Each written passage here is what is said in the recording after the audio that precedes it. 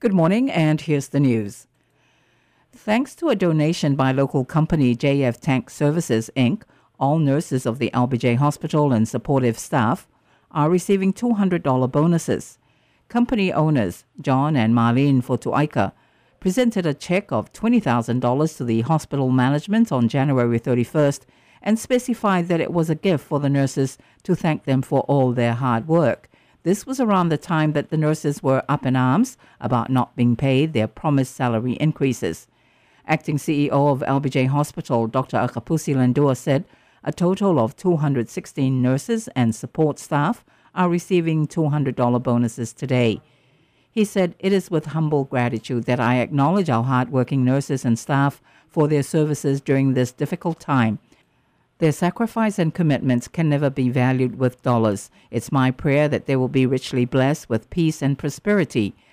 Thanksgiving also goes out to Mr. John and Mrs. Marlene Fotuaika for their kind donation and recognizing the service and sacrifice of our nurses and their support staff. Dr. Lindua also thanked the LBJ Hospital Board of Directors for approving to match the donation so our nurses can get a little more to share with their children and families. He said to our LBJ nurses and staff, "Thank you for being faithful to your calling. Your profession is unique and special, for your hands are anointed to save lives and comfort others in need." He ended, "Keep up the good work and remember your service to those in need is your act of worship to the King of Kings and the Lord of Lords." The female driver of the vehicle involved in the accident, which put 2 motorcycle police officers in the hospital, is banned from driving until her case has been adjudicated. That's one of the conditions for release of Demery Stowers, who's charged with 2 counts of careless driving causing bodily injury and failure on duty to give information and render aid. Stowers, who appeared in district court yesterday, is quoted in court filings saying that she heard the police sirens within the area and thought they were far away. She saw a truck pulling over to the side of the road and other vehicles stopping on the opposite side.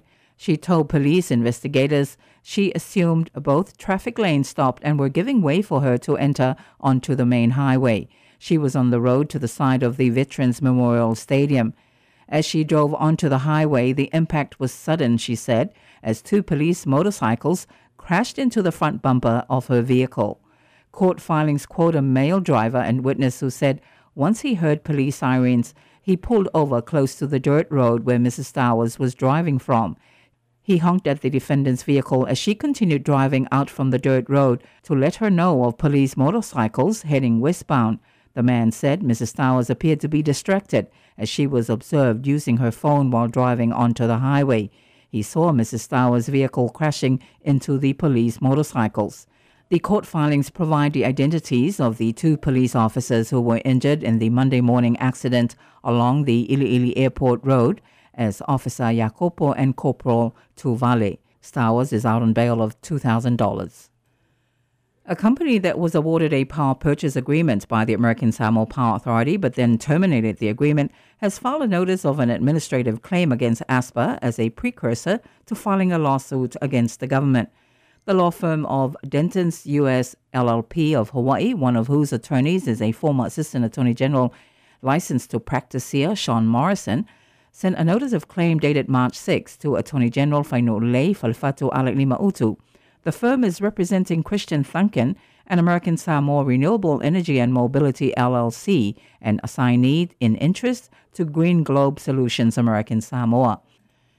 They claim that in 2016, the late executive director of ASPA, Utu'ape Malai, requested a renewable wind solution for the territory. In response, they prepared a project and bid, which resulted in a power purchase agreement signed between ASPA and Green Globe Solutions on July 17, 2019. Their proposal had nearly 600 pages of proprietary designs for a wind power project to be located in Asu.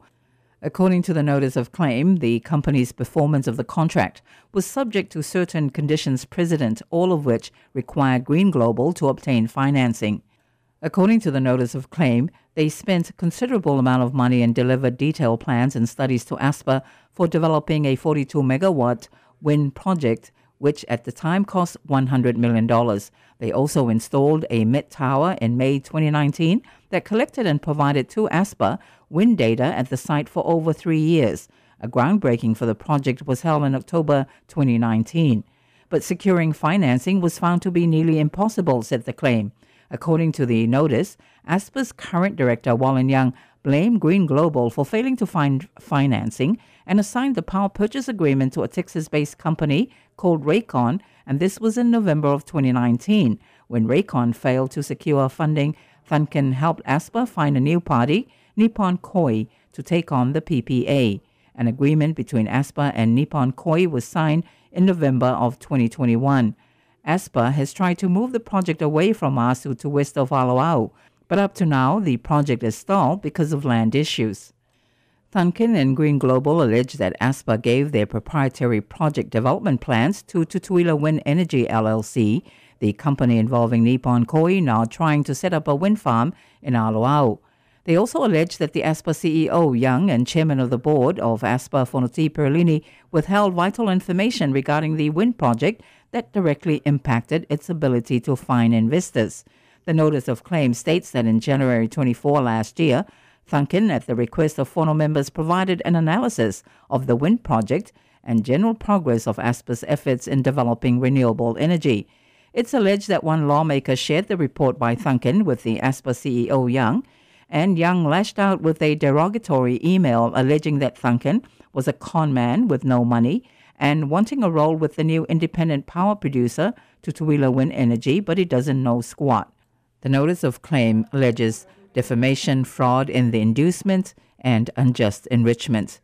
Thunkin and Green Global request, among other things, that the Asper party cease and desist from making defamatory statements and false accusations against them, compensate Thunkin for $500,000 for lost profits and lost opportunity to work with ASG because of the defamation, compensation of $1.2 million for past development work on the wind project, plus $8 million for lost income, also a 2% equity if the Tutuila Wind Energy project proceeds, and if it doesn't succeed, that their company be given the right of first refusal. In Samoa, Prime Minister Fiame Naomi Mata'afa has told government-owned Savali newspaper her government plans to introduce a cost of living adjustment for all public servants on the government payroll. The Prime Minister said the initiative is part of the government's commitment to making life easier and affordable for families in Samoa, especially while the country and economy are recovering from the impacts of COVID-19.